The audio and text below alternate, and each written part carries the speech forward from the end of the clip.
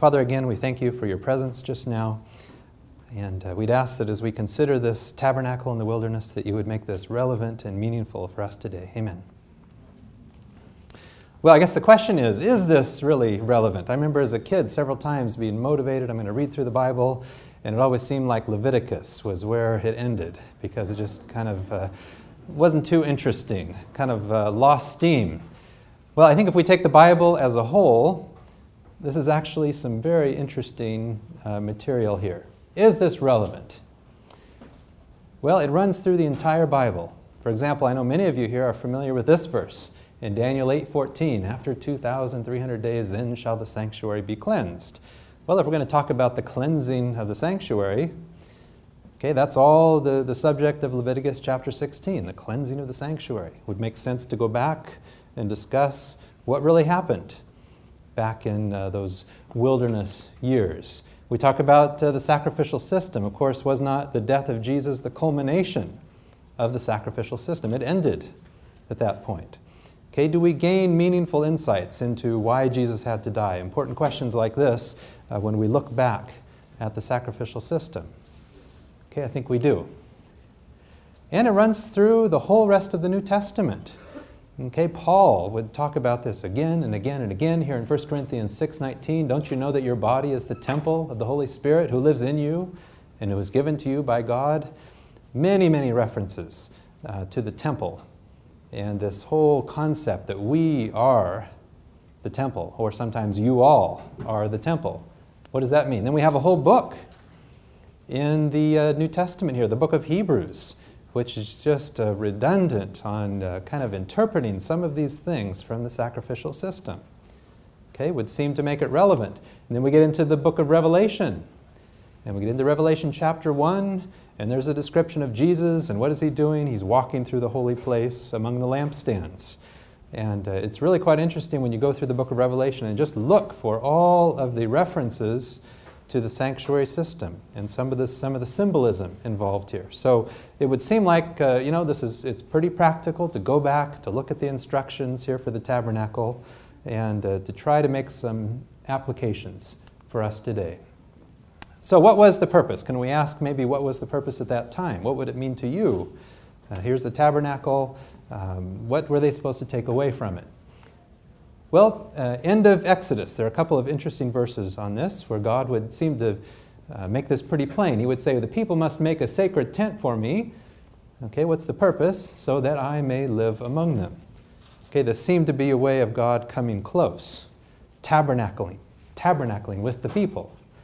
And in Exodus 29, for all time to come, this burnt offering is to be offered in my presence, at the entrance of the tent of my presence. That is where I will meet my people and speak to you. There I will meet the people of Israel, and the dazzling light of my presence will make the place holy. I will live among the people of Israel, and I will be their God. They will know that I am the Lord their God who brought them out of Egypt, so that I could live among them. I am the Lord your God. So it would seem that this was God wanting to come closer, wanting to be right there with the people. Okay, that would at least be part of the meeting. What's interesting, we talk about God coming in human form. John 1 opens up, the Word who was God, He came.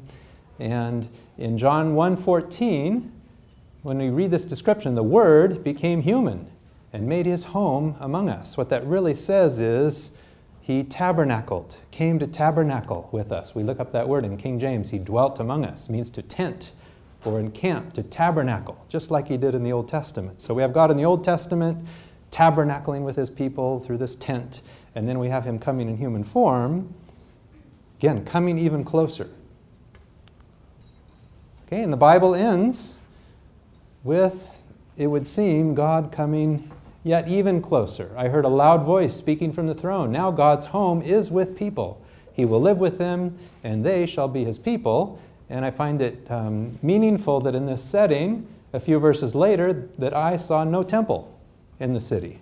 For the Lord God Almighty and the Lamb are its temple. Okay? Isn't that the ultimate? I mean, we are right there in the presence of God. So the Bible really tells the story of God coming closer and closer and closer. Well, last time, or I guess it was 2 weeks ago, we talked about God coming And Moses asked, can I see your glory? Can I see the dazzling light of your presence? And then we have this wonderful description. Instead of the picture of what God looks like, we have a description of his character. And then we have the promise to punish to the third and fourth generation. And we discussed how we're always contrasting here between these two sides. Okay, and our question from that time was, well, is this an imposed penalty by God, or is this a natural consequence of being separated and rejected from God? Well, the tabernacle in the wilderness, you also very much get that other side. Here's the other reminder of the sacrificial system. And I like how it's put together in Hebrews, where Paul would say, if he wrote Hebrews, assuming he did, as it is, however, the sacrifices serve year after year to remind people of their sins. And some of you might remember, we considered here the sacrificial system. Imagine you're Adam, and everything just seems to have gone wrong, and here you have to kill a lamb. And assuming they didn't have sharp swords and things like that, how do you kill a lamb?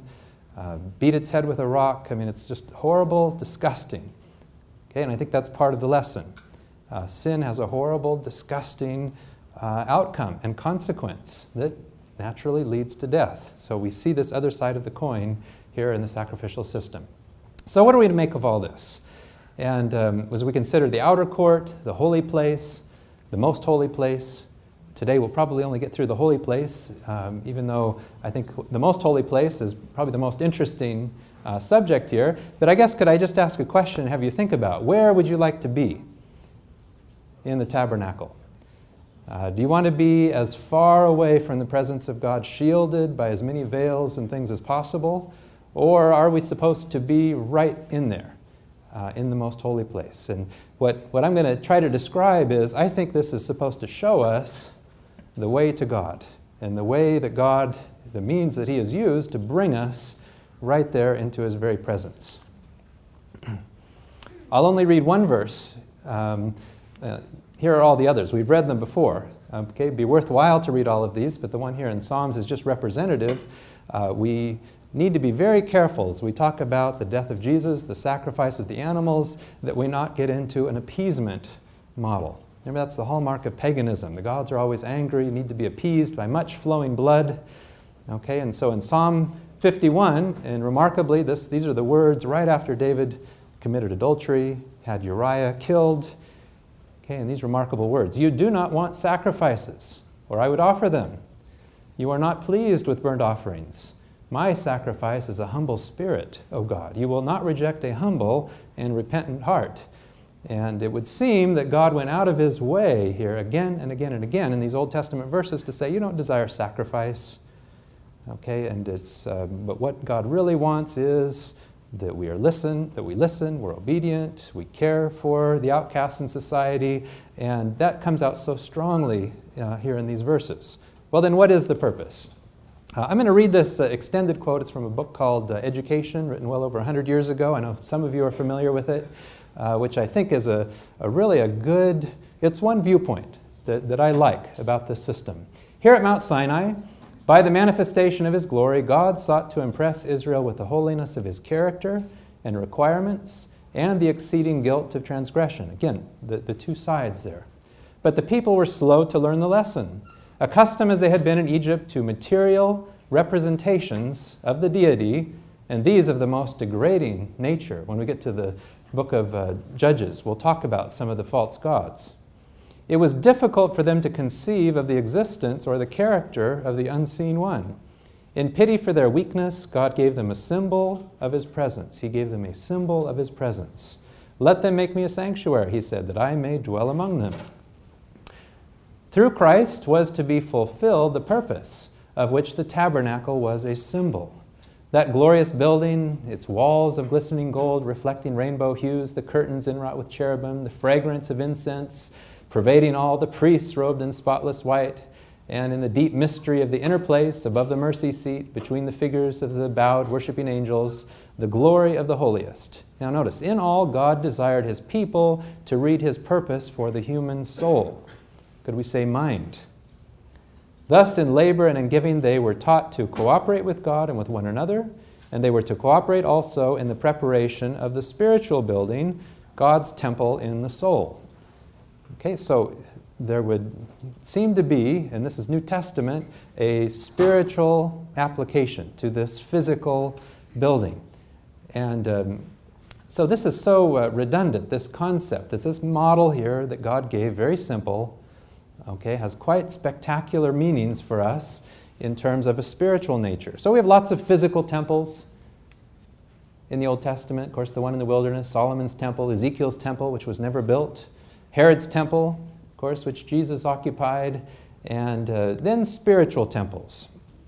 Okay, Jesus, remember when he said, tear down this temple, in 3 days I'll build it again, and they were all confused. I mean, how could you rebuild this? It took so many years. But notice the temple he was speaking about was his body. Okay, so Jesus' body was a temple, and we also are a temple. And it's quite just, I find it amazing how many times, this is again and again and again, what does it mean that our body is a temple?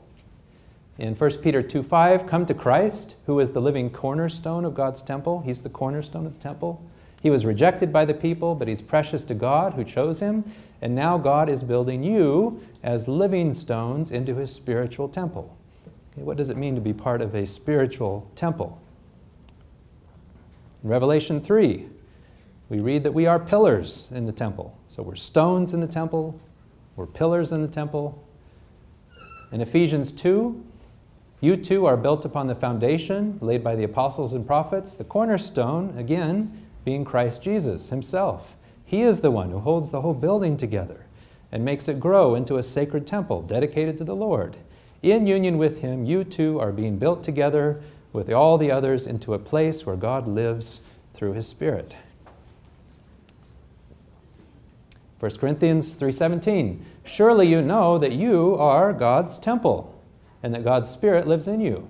God will destroy anyone who destroys God's temple, for God's temple is holy and you yourselves are his temple. Okay, do you feel like a temple? What does it mean to be a temple?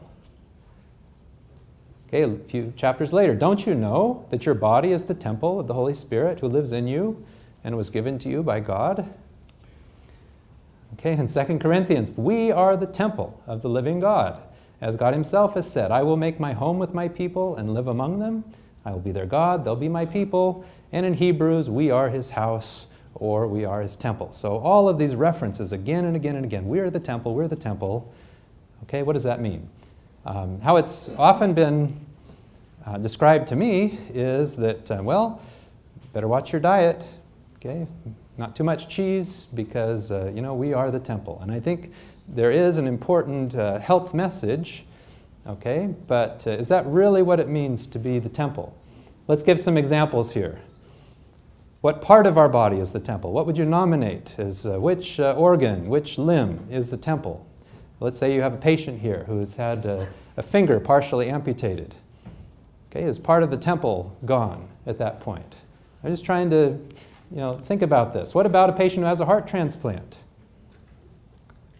Okay, are they no longer a temple? This really struck home with me. I don't know how well you can see this, but several years ago, I saw a patient who was in a rodeo accident, had a very high cervical cord injury, was paralyzed from the neck down, couldn't swallow, had to have a feeding tube for nutrition. And, as I was thinking about it, I couldn't give him a bit of advice about nutrition or exercise. Is this patient not a temple? Do we tell him, oh, none of those verses refer to you because we can't talk about diet and exercise and all of that? Okay, where is the temple? Isn't the temple ultimately the mind? Okay, maybe as a neurologist here, I want to see it that way. But no, what part of the body do you respond to God? Do you decide of your own free will choice for or against God? What part of your body do you communicate with God? For the first year students, we talked about how, when we talk about the heart, that it keeps getting moved up. The splanchna is often used in the Old Testament to refer to what we call the heart. And of course, it moves up to the heart. Well, now, at least in terms of what's going on in the brain, probably the cingulate gyrus is about as accurate as we can be to say, when we say the heart, this is the part of the brain that is involved in those kinds of emotions and so on. So would not the mind be ultimately the temple? Now, if you don't take care of your body, Okay, if you're drunk every day and do all kinds of things, then your mind's not going to function very well. So obviously what we do with our body and our diet and exercise is important. Okay, but supremely, wouldn't we say the mind is all important in terms of a temple? Well, we're going to come back to this next week, this whole concept here of the cleansing of the temple. And this is from Leviticus 16. Okay, and so maybe we won't read through this for now, but it's describing here in this whole chapter what goes on with the cleansing of the temple. What I find interesting, though, is who is cleansed.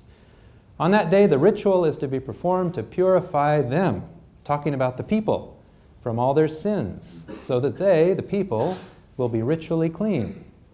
Okay, and it goes on and perform the ritual to purify the most holy place, the rest of the tent of the Lord's presence, the altar, the priests, and all the people of the community. These regulations are to be observed for all time to come. This ritual must be performed once a year to purify the people. Okay, so if we think about this prophecy in Daniel about a cleansing of the temple, I mean, is there a dirty building in heaven? Or is this not perhaps referring to perhaps something that is going on in the minds of God's friends, a purification, something like that? Well, in the book of Hebrews, here it gets back to this, and I think makes this point quite well. Hebrews 9:9. The Amplified Version, anytime you quote from there, it amplifies. So you get lots and lots of added possibilities here. But this is a stimulating verse in that seeing that the first tabernacle was a parable, or a visible symbol, or a type, or a picture of the present age.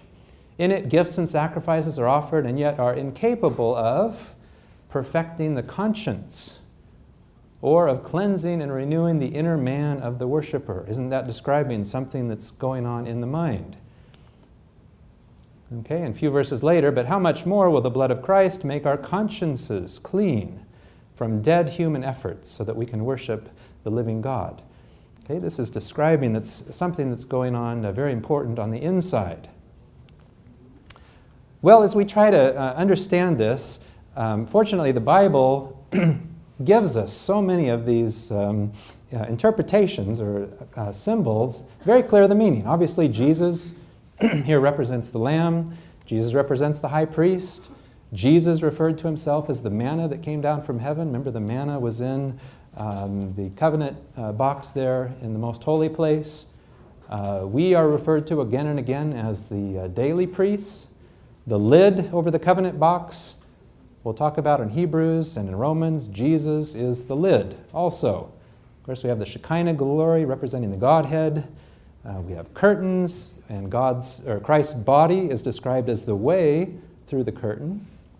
And then we have oil, fire, and water, things that are typically associated with the Holy Spirit. So lots of these things are kind of bringing us back to this system and saying, well, what is the meaning? Of course, one thing we have to talk about is blood. And I think I mentioned this to you perhaps at the beginning of the Bible study, but what is the meaning of blood? Or is there a meaning to blood? I had a student years ago who asked if we were saved by neutrophils or platelets. And he was skeptical because all he knew is that I had a Bible study, okay, but he was kind of teasing me a little bit about that. But it's a good question. What is it about blood? Well, let's go back and I think, telling verse here about blood. Here's Jesus' description, one of them, about the blood, where he would say, I can guarantee this truth. If you don't eat the flesh of the Son of Man and drink his blood, you don't have the source of life in you. Remember what a hard saying this was for the people. They said, who can understand this? Eat his flesh, drink his blood? And then he would say, those who eat my flesh and drink my blood have eternal life. Okay, it'd be pretty important we understand this then. And I will bring them back to life on the last day. My flesh is true food and my blood is true drink. Okay, obviously he's not talking about cannibalism here. There's a meaning to eating the flesh and drinking the blood. Okay, what is the meaning? Well, he would go on right here in John chapter 6 to say, those who eat my flesh and drink my blood live in me. Now notice, what does it mean to eat the flesh, drink the blood? They live in me and I live in them. In the same way, whoever eats me will live because of me. Now, so we eat the flesh, we drink the blood of Jesus, we have eternal life. Okay, well, again, a few verses later on in this same chapter, John 6, he would say what gives life is God's Spirit. Human power is of no use at all. Notice, the words I have spoken to you bring God's life-giving Spirit. Okay, God became the Word. Word became flesh, and there's something about ingesting that. And wouldn't this be like when you drink something, you eat something, it becomes a part of your whole body. It's assimilated throughout you. And so when Jesus would say here, the night before he went out to be crucified, this is eternal life, which we just said is to eat his flesh, drink his blood. Okay, could this be here in clear words? This is eternal life, to know you. Okay, we've talked about the significance of the words to know. Adam knew Eve, and they had a son. Okay, it was an intimacy, a relationship. And in John 17, he would say, I've fulfilled your mission, I've revealed your character. Why did he come? To reveal God's character, that we know him, that we are back in that relationship with him. So as I understand it, and there's obviously much, much more that should be said about this, there was real, physical, literal blood of Jesus that was spilled on the cross, okay, but we should not merely associate the blood with the death. God became a flesh and blood human being. I mean, that's incredible. Spent 9 months in the womb. And he came to reveal the truth about God, his character, his principles. Okay, and when we internalize everything about God is revealed by Jesus, that becomes a part of us. Now, we could say, let's go back when Jesus was a baby here. Remember the command. The angels rushed to say, Herod's looking for the child, rush, get him off to Egypt. Okay, if all that was needed, as I heard Mel Gibson describe, all God needed was one drop of blood. Okay, if that was all that was needed, that blood could have been spilled when Jesus was a baby. Okay, we need to associate the blood with the life also. God became a flesh and blood human being. And everything about the words of Jesus, his life and the death, which was the culmination of his life, is critically important. Okay, Jesus didn't just come to die. He came to live. He came to teach. He came to tell us things, and we're to internalize all of that. So if we take the meaning of that blood back to the sanctuary system, I think we learn some important things. First of all, blood always cleanses. It never defiles. In Hebrews 9:22, as Moses' teachings tell us, blood was used to cleanse almost everything. Okay, and words here, I'll quote them from the King James. Almost all things are by the law purged with blood, and without the shedding of blood is no remission. Okay, what does that mean? Well, we're talking about the Old Testament system here, but you know, in medicine we talk about remission. As a patient I saw recently, quite amazing, a malignant brain tumor, okay, but he's been in remission for 8 years. What does that mean to be in remission? Well, he's cancer-free. Okay, he's healed. Now, the cancer might return, okay, but the cancer has gone into remission. Okay, we're not talking about some sort of a legal pardon or something like that. Okay, and without God becoming flesh and blood, without his death, our sinful, rebellious heart does not go into remission. Okay, so I think we could understand verses in that way, but let's go through the tabernacle system and see if this makes sense. So we have 3 sections: an outer court, a holy place, a most holy place. And what I'd like to propose is, I think, an interesting way of looking at this is that these 3 altars, the brazen altar, the altar in the holy place, and in the most holy place, represent, remember, we want to be in the most holy place. They represent different stages of the human mind in response to God. The brazen altar, made of bronze, not gold. Okay, I'd like to just consider, I'll try to make a case for this over the next 15, 20 minutes, that this brazen altar in the outer court represents the unconverted mind, yet willing to listen. The golden altar, made of gold in the holy place, represents the converted mind, and then we have the covenant box, okay, which we'll talk about next time, in the most holy place, and there we are united to God, the Shekinah glory, the sealed mind, settled into the truth about God, his character and principles. Okay, let's see if this works. So here's the brazen altar, the golden altar, and the Ark of the Covenant here in the most holy place. So here's what happened. Okay, as a man would come, usually the head of the household, that would bring a perfect lamb for sin. Okay, lamb had to be spotless. Okay, that same man killed the sheep, the blood was drained, okay, and the blood was placed on the horns of the brazen altar. Okay, the lamb was then placed by the priest on the brazen altar. Okay, so here comes a man in to sacrifice the animal, and then the internal organs were burned up here at the brazen altar. Okay, and notice here these large horns on the brazen altar where the blood was placed. Okay, so again, what appeals to me here is that ultimately this represents the death of Jesus. We talked last time about this ultimate of agape, other-centered love, revealed at the cross, revealed through Moses.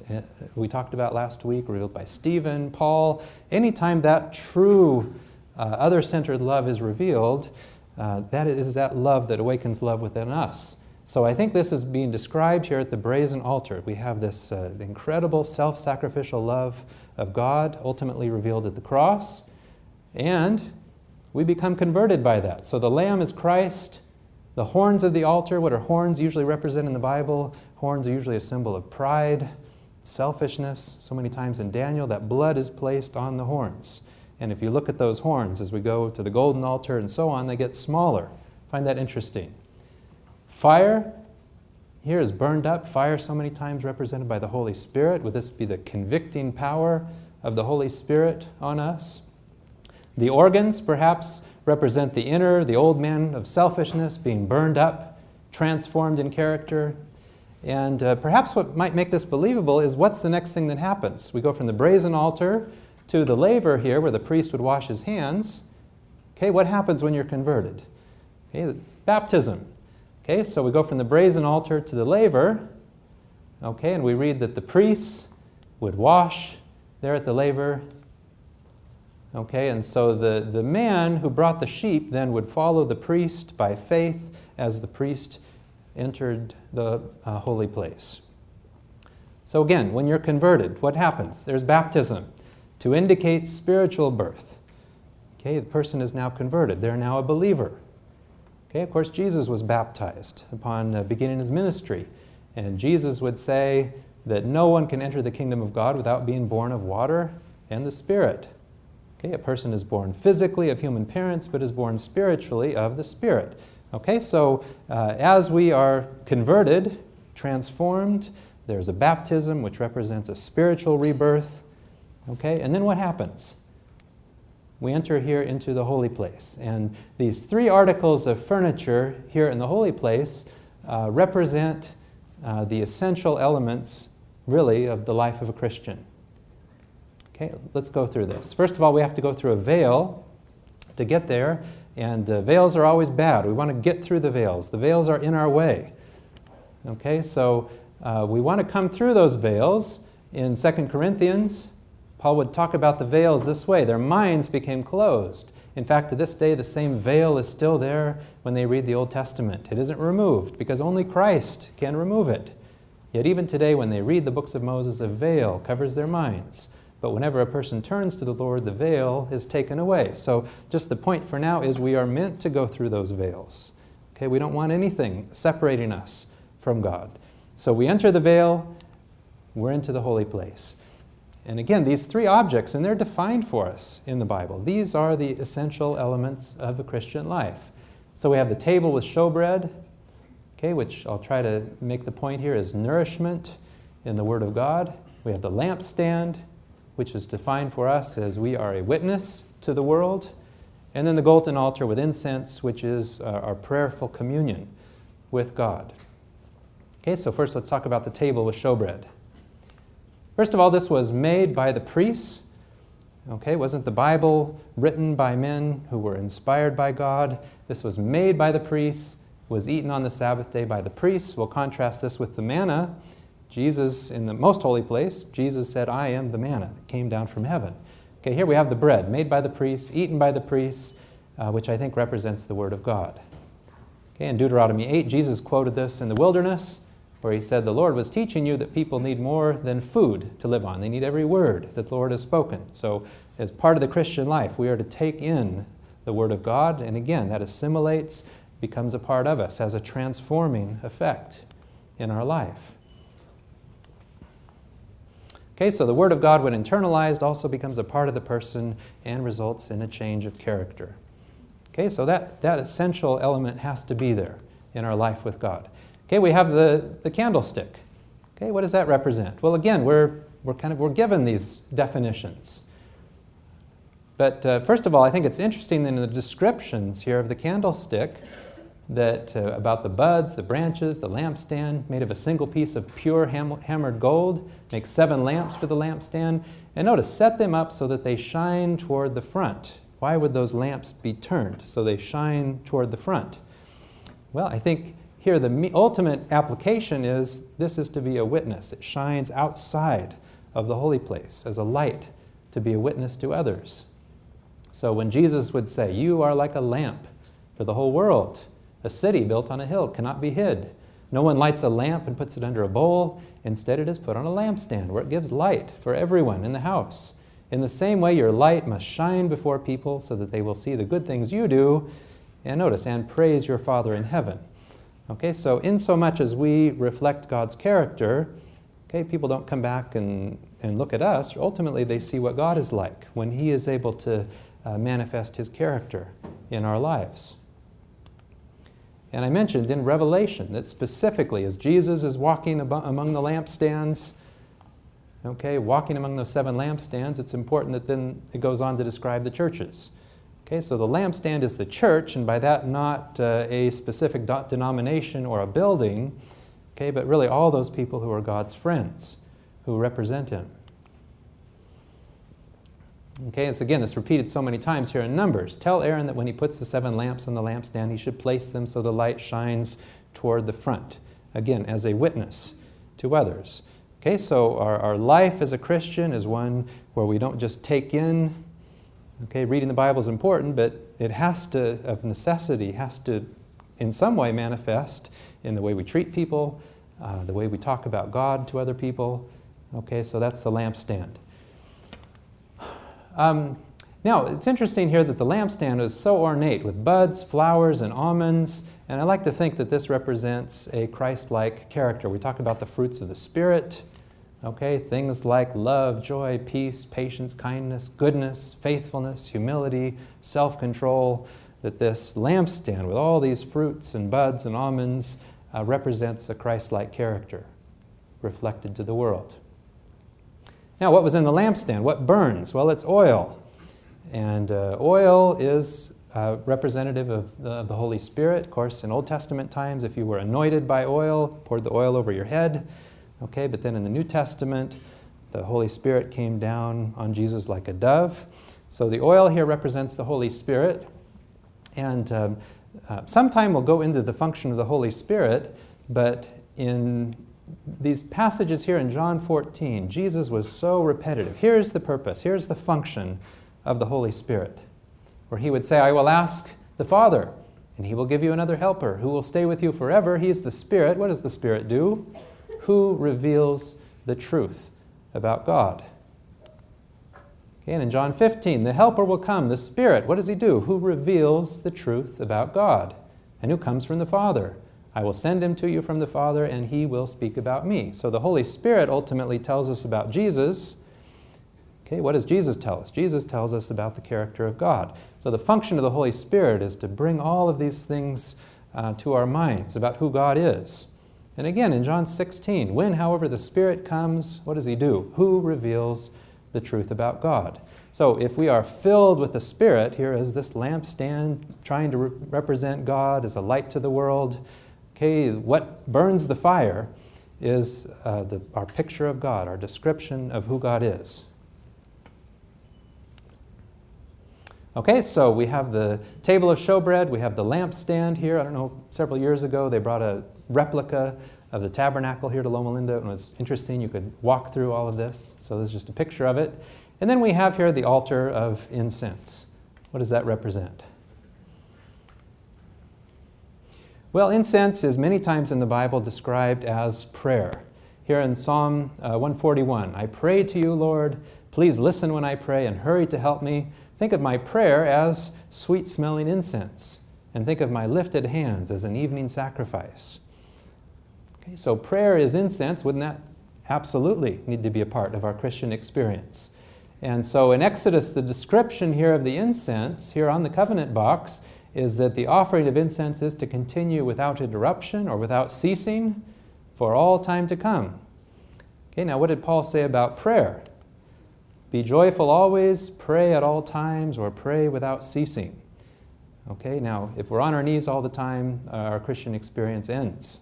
Okay, that's not what it means. It means to prayerfully be connected to God, moment by moment, okay, throughout our life. So I think the altar here with the incense, which would go into the most holy place, okay, represents a people who are joyously in communication with God.